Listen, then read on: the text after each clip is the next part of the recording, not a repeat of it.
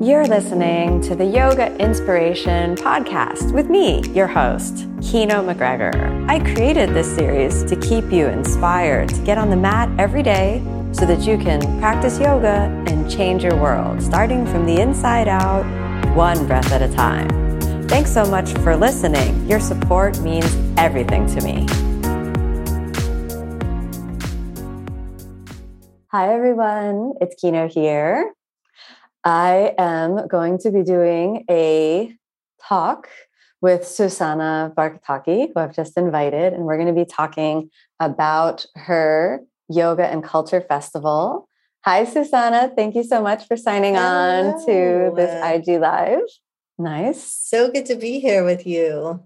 You too. And I am really excited to have this conversation with everyone and excited to be here with you. So thank you so much for chatting with me. It's been a while since we've connected, and you have something really, really awesome that's coming up, which is this Yoga and Culture Festival. So can we just jump in there and just tell everyone, what is this Yoga Culture Festival and why did you create it? When is it? And what is it? Yes, I'm so excited for it. So I was at a puja at my family's. I moved to LA, so I'm close to my family now for Diwali. And I was feeling so inspired by the connection and by the community. And I thought, you know what? I want to share this with the global community and uplift so many more voices that are from the culture around yoga and around this festival of Holi and celebration. So Holi is a festival of color. It's celebrated all over India by many, many people, Hindus, Jains, Sikhs, Buddhists, it doesn't matter what culture you are. It's a festival of connection and a festival of celebration for spring. And it also has a lot of deeper layers of meaning. It means, there's a lot of shedding and clearing out of the old, bringing refreshment and renewal for a new time.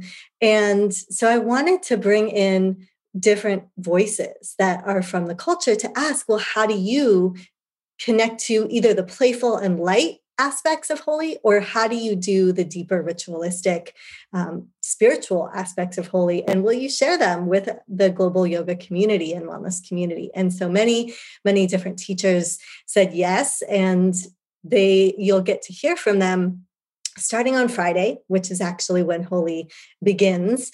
On Friday, there's interviews that come out every day for a whole week with, there's some DJs, there's some musicians, there's lineage teachers, like Indu Aurora and Acharya Shunya and Rishi Chidananda. And then there's also people that maybe nobody has heard of or people who are doing really meaningful and powerful work that doesn't always get recognized or noticed, but is so much in integrity. So there's a huge variety of teachers to learn from. And you can tune into it by signing up at yogaculturefest.com. And is there, is there a donation? Is there, what can people expect when they sign on? Are there different tiers where they can support the event in different ways? Yeah.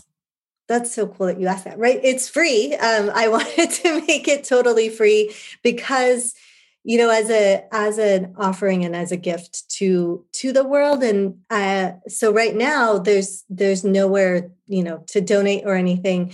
If folks do feel motivated or inspired, you could donate to me, and we'll take some percentage of that and send it to causes, particularly for women's rights in India and more education in India.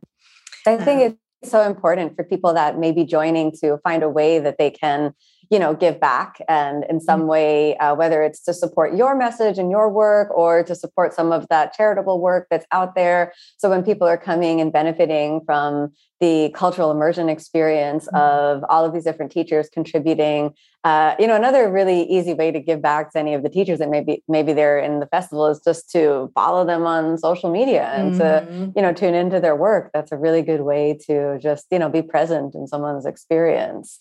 So one of the things that I remember from being in India at the time of Holi is that people referred to it as the festival of colors. Yeah. So this is the time where if you're not of Indian descent and you find yourself in India during the time of Holi, you'll see, painted cows and you'll see these colors that appear where you'll normally see them just at the spice market in the beautiful, sort of pots where all of this, the powdered color is, then suddenly Holi, and then the color is everywhere. And at first you might just think, gosh, it's just fun, almost like, New Year's Eve or something. But if you dig deeper into it, when we understand that it's not just Festival of Colors, that there's an aspect of love, an aspect of forgiveness, an aspect of renewal, then it can get really, really powerful. So where does Holi come from in terms of its lineage within the larger Hindu structure? Yeah. I believe that there's been festivals like Holi all through time, like even thousands of years ago when there was a celebration of the spring and the coming back of the harvest. I know Holi more as a modern thing, which is in Assam, where my family's from. We celebrate Bihu, so we do a lot of dancing. You feed your neighbors, you all bring out food, and it's a time when even in India, my family lived there. My parents, my father, and my aunts and things after the caste system was abolished, but there's still caste divisions, and those are kind of enacted in social norms, kind of the way racism exists in the West, right? It's like it's illegal, and yet it still happens, or sexism too. And yet Holi is a day when all those divisions are set aside. And even if you have an argument with your neighbor, you go and you play with them or you feed them.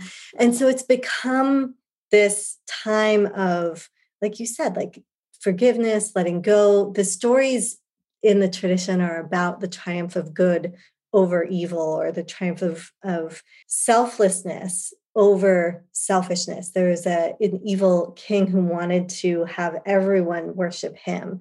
And if you didn't worship him, he would, cast you out or send you away. And there was a little boy, Prahlad, who said, I'm not going to worship you. You're not good. Like, he just had that purity that children have of, where they tell you the truth, like, that wasn't nice, or that's and so, and the king tried to burn this little boy by have him sit on the lap of a demon sister of his named Holika, and because he was so good, he didn't catch on fire. She disintegrated. So the power of good to triumph over evil. This is one of the many stories that exists in the tradition. And so Holi is a time of turning to, I think of that story as a metaphor of what are the parts of me that are like the king that just want everyone to be like me, right? And then what are the parts of me that are like the sister that are, so consumed with anger or suffering that I think that anger is going to burn others, but really it's just hurting myself. And what are the parts of me that are like the little boy that are just true and connecting and wanting the best and wanting the truth of a great leader in others, or even in myself, because he was a great leader by his actions. And so taking the time to reflect on these deeper layers is a big part of what Holi is, or can be, for us in the West too, because whether or not, you don't have to be Hindu to find power in the spiritual lore or in the stories or in, celebrating Holi. There's there are many similar stories across many faiths that have the idea of a pure being subjected to fire, and then that being in its purity doesn't get harmed by the fire. So this is almost a sort of sociocultural myth that carries through across multiple religions.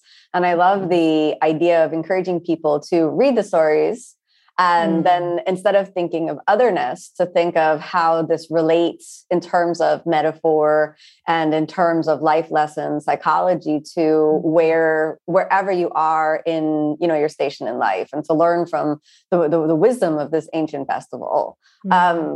So, in regards to the timing, there's a particular time we're looking at. It's kind of the end of winter and the beginning of spring, which is the sort of time of rebirth, the time of renewal. So it's a good time to, make those forgivenesses and to celebrate that birth of what might potentially be new. So in regards to people that might not be familiar with Indian culture and the tradition of Holi, the idea of letting go of the old, celebrating the new, taking on this question of which aspects can I look at in these mythological figures that are presented in Holi? How does someone that's not of Indian descent kind of navigate the space of learning from the origin culture while respecting the origin culture? So rather than say just speaking casually about something that they might not have depth in and end up, doing a disservice to it. So how does someone that's not of Indian descent kind of navigate all of it, especially if it's the first time they're interacting with the Holi festival? Yeah, I love this question. The best way I can say is like, one, go to the local temple where you are, because there's likely going to be Holi events, especially for children. There'll often be people playing Holi who know how to play and understand, the context and the culture. So connect. And maybe you have a Indian community where you are, go and connect with them if they're playing Holi and ask and support and listen and learn. And I do want to say, because I saw someone say, like, in India, right, it can be that we are not a monolith. India is so diverse. There's so many different religions, so many different languages, so many different regions. My experience may be completely different than another Indian person's experience. And so I just want to say also, like, it's not all going to be the same, and that's okay as well. But coming into cultural connection with, I think, a little bit of humility and a little bit of like, how can I learn? How can I support? And how can I be here with openness and curiosity? And then, if you want to do things online, usually, again, there'll be festivals that are celebrated online that you can check out. But I would highly suggest going to a local community if you have one, and connecting with people there. Often schools will be doing events for Holi as well. So parents can connect with other parents who might, be South Asian who are celebrating Holi or want to with their children. And for that, if you're doing it with young people, what I often do is take flour and mix it with Holi color to kind of diffuse the intensity of the color. Or if it's really young children, I'll actually make it with turmeric and other like natural, like crushed neem leaf. So it's more natural. The Holi color that you get, that you can buy online, or also at your local Indian store. If you go, live in a community where you have, say, an India Sweets and Spices or stores like that, then you can get Holi color. But you can kind of cut it with flour, so it's a little bit less intense. And then the other thing you need to know is, you wear all white traditionally, but wear white clothes you don't mind getting stained, because they're going to get all covered in color. In regards to color, what's the origin of the color story? What does yoga, Ayurveda, traditional Indian culture say about color, and how did color and throwing of color come to be equated with the lesson and the teaching of Holi? Yeah. So the amazing part is, I believe originally practitioners would dip their hands in the ash from the fire that was burned to symbolize that burning away of impurities. And they would decorate each other and themselves with ash. And because ash, it's, you'll see sadhus wear ash all over themselves, but it's not very festive. It's kind of more, it's got a more somber feeling. They sometime, I believe, in the last couple hundred years, switched to using natural food colors. So the first Holi practitioners would have used, made their own colors and not have synthetic color. And as that way of, all over the world in springtime, wherever we are, there's more, like, the flowers are budding, the the leaves are sprouting. We just see so many ways that color emerges. And so I think it was just a natural extension. I will say, when you look at Ayurveda, which is the sibling science of yoga, and there's this connection to the cycles of nature, to connecting with the sun, with the wind, with the, air, with the earth. I believe yogic practitioners were often looking for ways to bring that harmony, not just around us in the world, but actually inside us. And so adorning ourselves with the color of the actual season is a way of creating that, inner outer harmony of balance and light. Thank you so much for sharing all of that. I actually did not know that the origin of the sort of the color display was the covering of ash. And I think that's really that's an amazing that really contextualizes everything within the larger kind of framework of yoga as the path of purification, the ash symbolizing, the burned up obstacles or those burned up things that we want to let go of. I love that. So in terms of, and I know you already mentioned your ancestral lineage, how you experience Holi in India, but how do you experience Holi and bring in your ancestral lineage in terms of how you show up in the world today, where you are outside of India?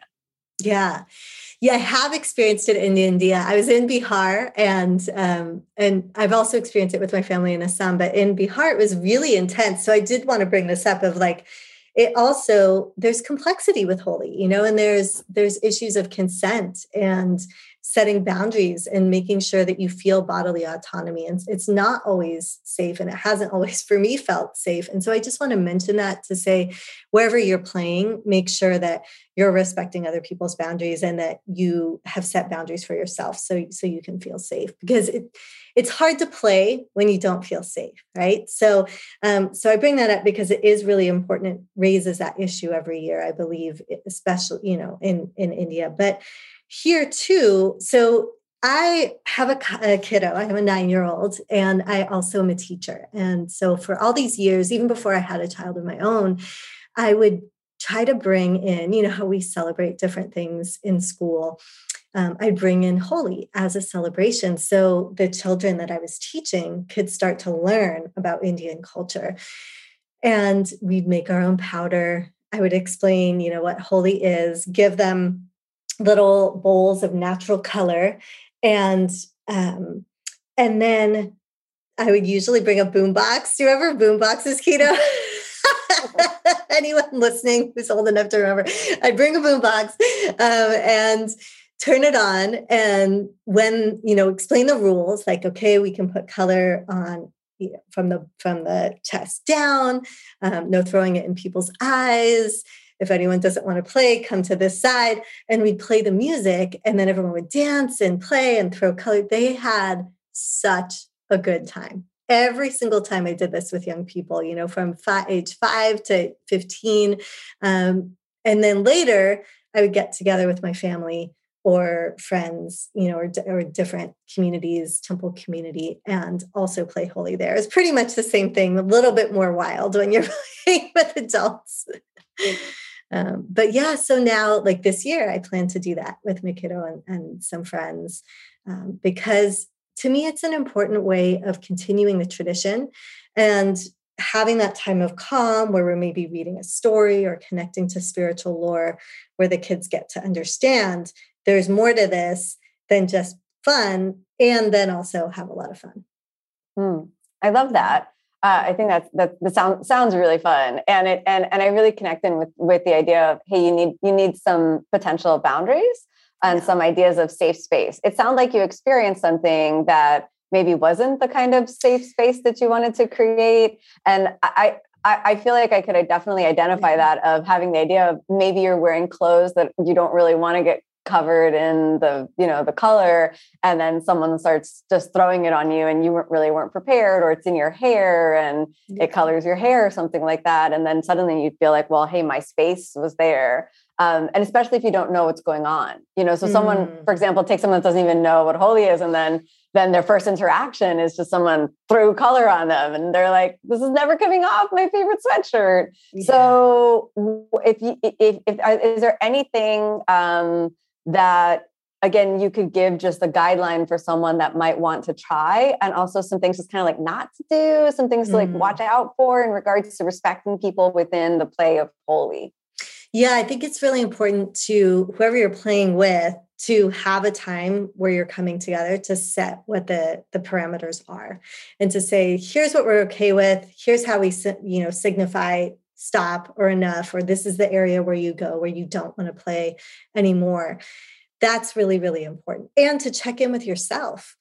It's tricky, I will say, in India, where it is like there's this kind of revelry and like throwing off of normalcy and throwing off of social norms that is really, I think as humans, we need those times to like go a little bit, in Greek mythology, I want to say every system has this. You have Dionysus, right? You have the like creative, out of control, drunk on life or whatever substances, like complete wildness. And I think we do need those times, but it has to be in a container of safety. And so making sure that you set that first. And then if you are feeling uncomfortable moving away or getting out of the situation, and then also taking care of one another. So if you can tell that someone that you're with is feeling unsafe or feeling, or just doesn't look happy, then you can say no. Like, for example, for me, I really don't like getting wet and cold. And another part we haven't talked about is sometimes people use, this is again, a more modern interpretation, but they make colored water and they use spray guns, like to spray you with water. And I really don't like that. Makes me feel really clammy and gross. And so I'm fine with powdered color, but I don't ever want to be shot with the water guns. And so that's just like a boundary. And I won't, when we're doing that, I won't go in and do that, with people. But I have to like check in with myself and do that and make sure that people I'm with also respect it. I think I saw someone asked a question of like, where do you children's books? One, there's a really great one. It's in my kiddos' room. I could go grab it, but I think it's just called Holy, the Festival of Color. There's the Amma Tell Me books, which are wonderful books about different stories from the Hindu and Vedic traditions. And then someone else asked, where can you find a place to play where you are? I would check in with your local temples, your local Indian store probably will have flyers for where events are happening. And if you don't have those where you live, then maybe checking online, and just looking up like Indian Cultural Center. There are more local temples than we think if we start taking a look for them, it may be a little bit of a drive into a different area of town. And then that's wonderful. Then you can explore different places. One of the biggest Hindu temples in South Florida is about an hour north of us here in a really nice area in Florida. And we have some connection in with the priest there. We've had them come over and perform some pujas in our space. I don't think we would open our space up for holy because of the white floors, but you could do it on the beach, like, yeah, exactly. Yeah, like do it out in nature, park. Mm-hmm. Yeah, that's where we'll do it. We'll go get color from the Indian store, cut it with flour. We'll get flour and and then play, probably in a park close to here. So Holi sounds extremely fun. And, this is presented as this ritual and this party that happens, this play that happens sometimes through the night to symbolize that journey. And in this way, as you mentioned, it has that element of letting go. And at the same time, there is a big need in the world right now to remain really grounded. So what are some practices that you currently engage in and teach and recommend others to really stay grounded amidst these challenging times? Yeah. I mean, really, it's turning back to sadhana, which is, I know, something you practice constantly and all the time. And so for me, it's asana, practicing asana, pranayama. So physical practice of yoga, breath, and dharana, like focusing practices. I do a lot of candle gazing, a lot of focusing my, all my senses in on a particular object. And for me, I often choose a candle because I also have eye issues. So it's a kriya, a way of cleansing my eyes as well as focusing my mind. And then dhyana, meditation. Those practices, I feel like there's no substitute for coming back to just sitting on the mat, practicing, maybe chanting mantra, whatever it is that connects you to, for me, it's like that part of myself that's like, oh, I'm here, I'm back. And then I can deal with all the challenges. There is so much going on in the world. And even the things like Holi, for example, or anything that is joyful, there's also parts to the things in our lives that are complex and that it bring to light inequity. Because even as we're breaking down boundaries on one day, those boundaries are there all the other times of the year, right? So there's work to be done to create more peace outside of us and inside of us. And for me, it has to start with my inner practices, my inner peace practices. Also, I journal a lot. Those are things I do. How about you? What are you doing? No, I mean, again, my sadhana for me is extremely important. I have a, you know, a pretty well-grounded meditation practice. So I sit for an hour first thing in the morning, and I sit again last thing in the evening. And then I take some asana practice and then some other contemplative practices that come up. But without sadhana, I mean, I wouldn't be where I am today. I feel like I'm talking to you now because I've been practicing for more than 20 years, meditation and yoga, and I've been on the path.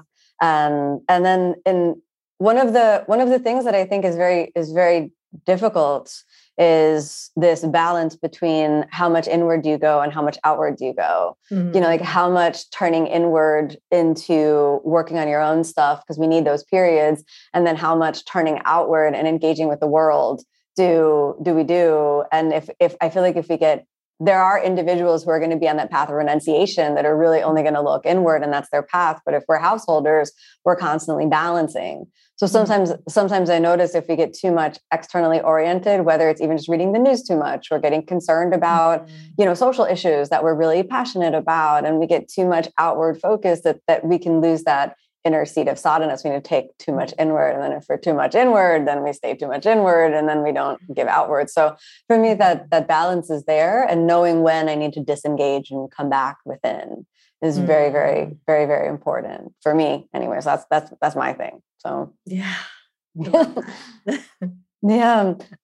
Susanna, in terms of rituals of renewal, and we talked about our sadhana, but is there a ritual of renewal? You give a lot as a teacher. You show up in the online space and hold space for very difficult conversations at the intersection of yoga and cultural appropriation, and are a really strong voice in the yoga world about staying true to the origin culture of yoga. And I really thank you and commend you and respect your work in that plane a lot. And I know how draining that can be and taxing, and how much emotional labor you have to show up with. So are there any rituals of renewal that you engage in to kind of connect back in with your source after you give so much to the world? I do. Yeah. I love this question. I do a lot of work with energy, with the elements, and connecting literally to the earth and bringing earth energy up into me. And then also the sun or the moon, depending on what kind of qualities I'm cultivating. And that helps a lot, just to clear out, you know, whatever. Like I literally will wipe my hands in front of my body after I sometimes do public stuff, and I'll be like, okay, giving that energy back, pulling my own energy back.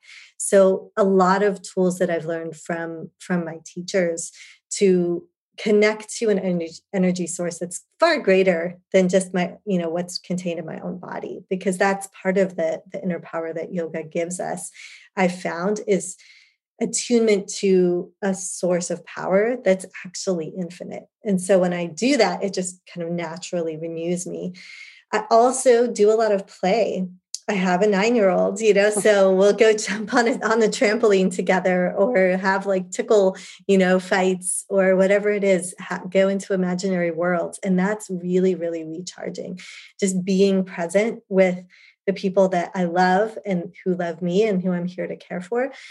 In a way, it's almost like that, because obviously parenting is work, but that time of connection is a break from the other work, right? So I just fall deeply into that and let it nourish me, and then let my other work nourish me and kind of fill me up to go back to be a wonderful parent. So it's kind of like pulling energy from different places. Nice. I love that. I think that's really, really a very good testament to balance. So in terms of yourself as a storyteller and telling the stories of the culture of India, as you so eloquently and beautifully do, thinking of yourself, you know, as a mom with a child who maybe will grow up one day and you see the future of your, you see the future of your young one, and then to think about generations to come. What do you think of when you think of this sort of unique intersection where you're at, the stories that you're telling today, how that will impact those who are still yet to come? I think about this all the time because we're future ancestors, and the way that we live and practice and teach, particularly yoga, but really is what I think about, but any wisdom tradition, that's what the future is going to receive. And so it's both a real gift, but also a big responsibility, I feel like, to do my best to share the real, deep, authentic experience that I have and the fullness of yoga practice.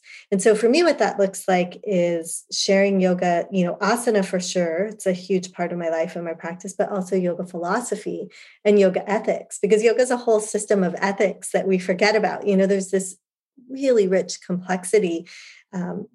It's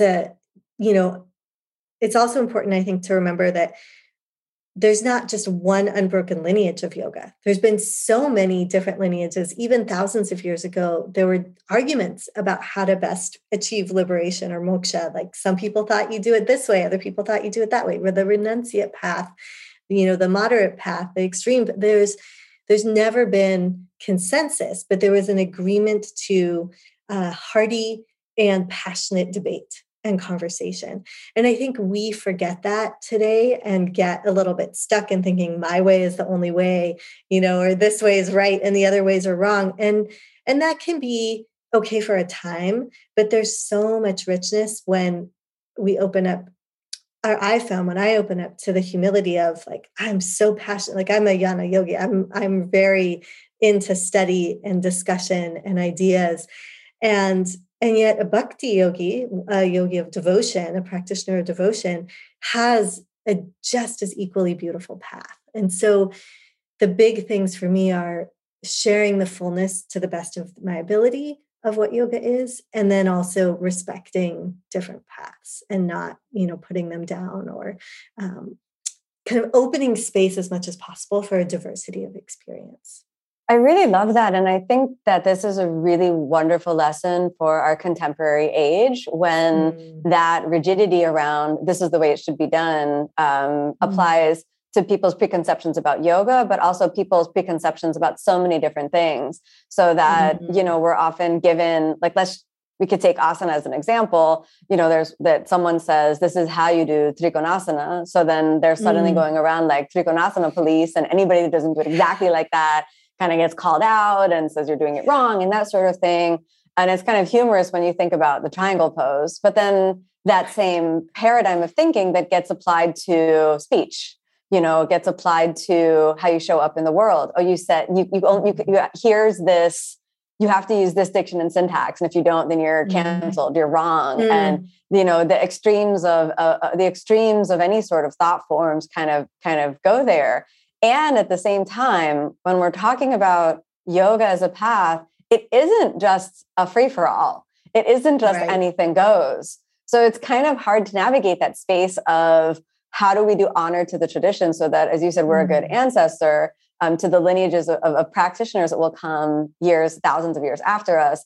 And at the same time, not get ourselves into the box of a corner of do it this way, or you're not a real, quote unquote, real yogi or something like that. So it's very difficult, very, very difficult.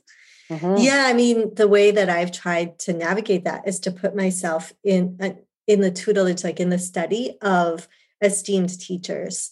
I think that's one of the best ways to, and those teachers, I really do look to, and be discerning when I choose my teachers. Are they telling me to only follow them, right? And they're the only authority, and I need to give up my own, kind of critical thinking? Or are they saying, try this, see how it feels, notice how it is for you, right? And there's tension there too, because traditionally, actually, you would give up your own authority. But I think for our modern, in the West today, a lot of the teachers that I notice that are really wonderful teachers are asking you to be critical thinkers, while also giving you the richness and the depth of the teachings. But I think it's a major tension. What you bring up is like, how can we respect the tradition and then also not put ourselves or others into boxes?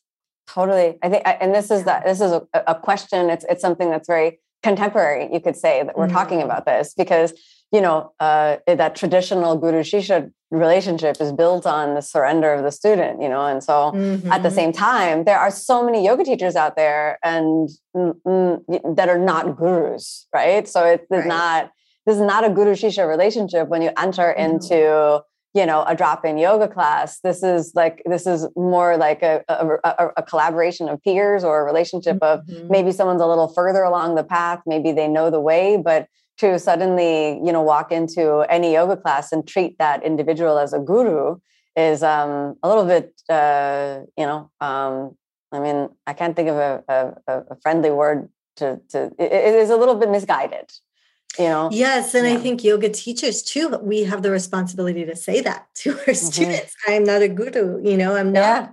And it's important, I think, in that way to support people in thinking for themselves and, getting guidance from teachers who they can trust and respect. And I look for teachers who are practicing with integrity. That's mainly what I look for is do they feel aligned? Are their words and their actions aligned? Are they practicing the yamas and niyamas?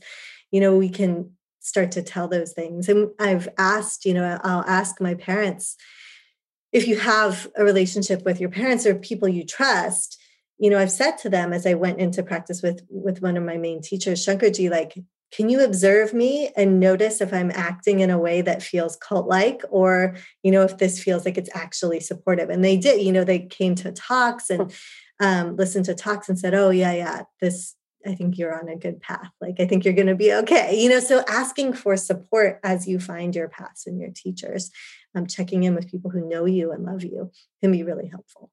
And then keeping those bridges open, right? So if suddenly, because you're in some other community, then it's asking you to cut the ties with family members or friends who have really supported you, who could be a really clear mirror in that case. I remember when I first started practicing yoga, and I said that I wanted to go to India. I was so nervous about what my parents were going to say, because, it was 20 years ago. It wasn't really easy. There was no FaceTime. There was no video call.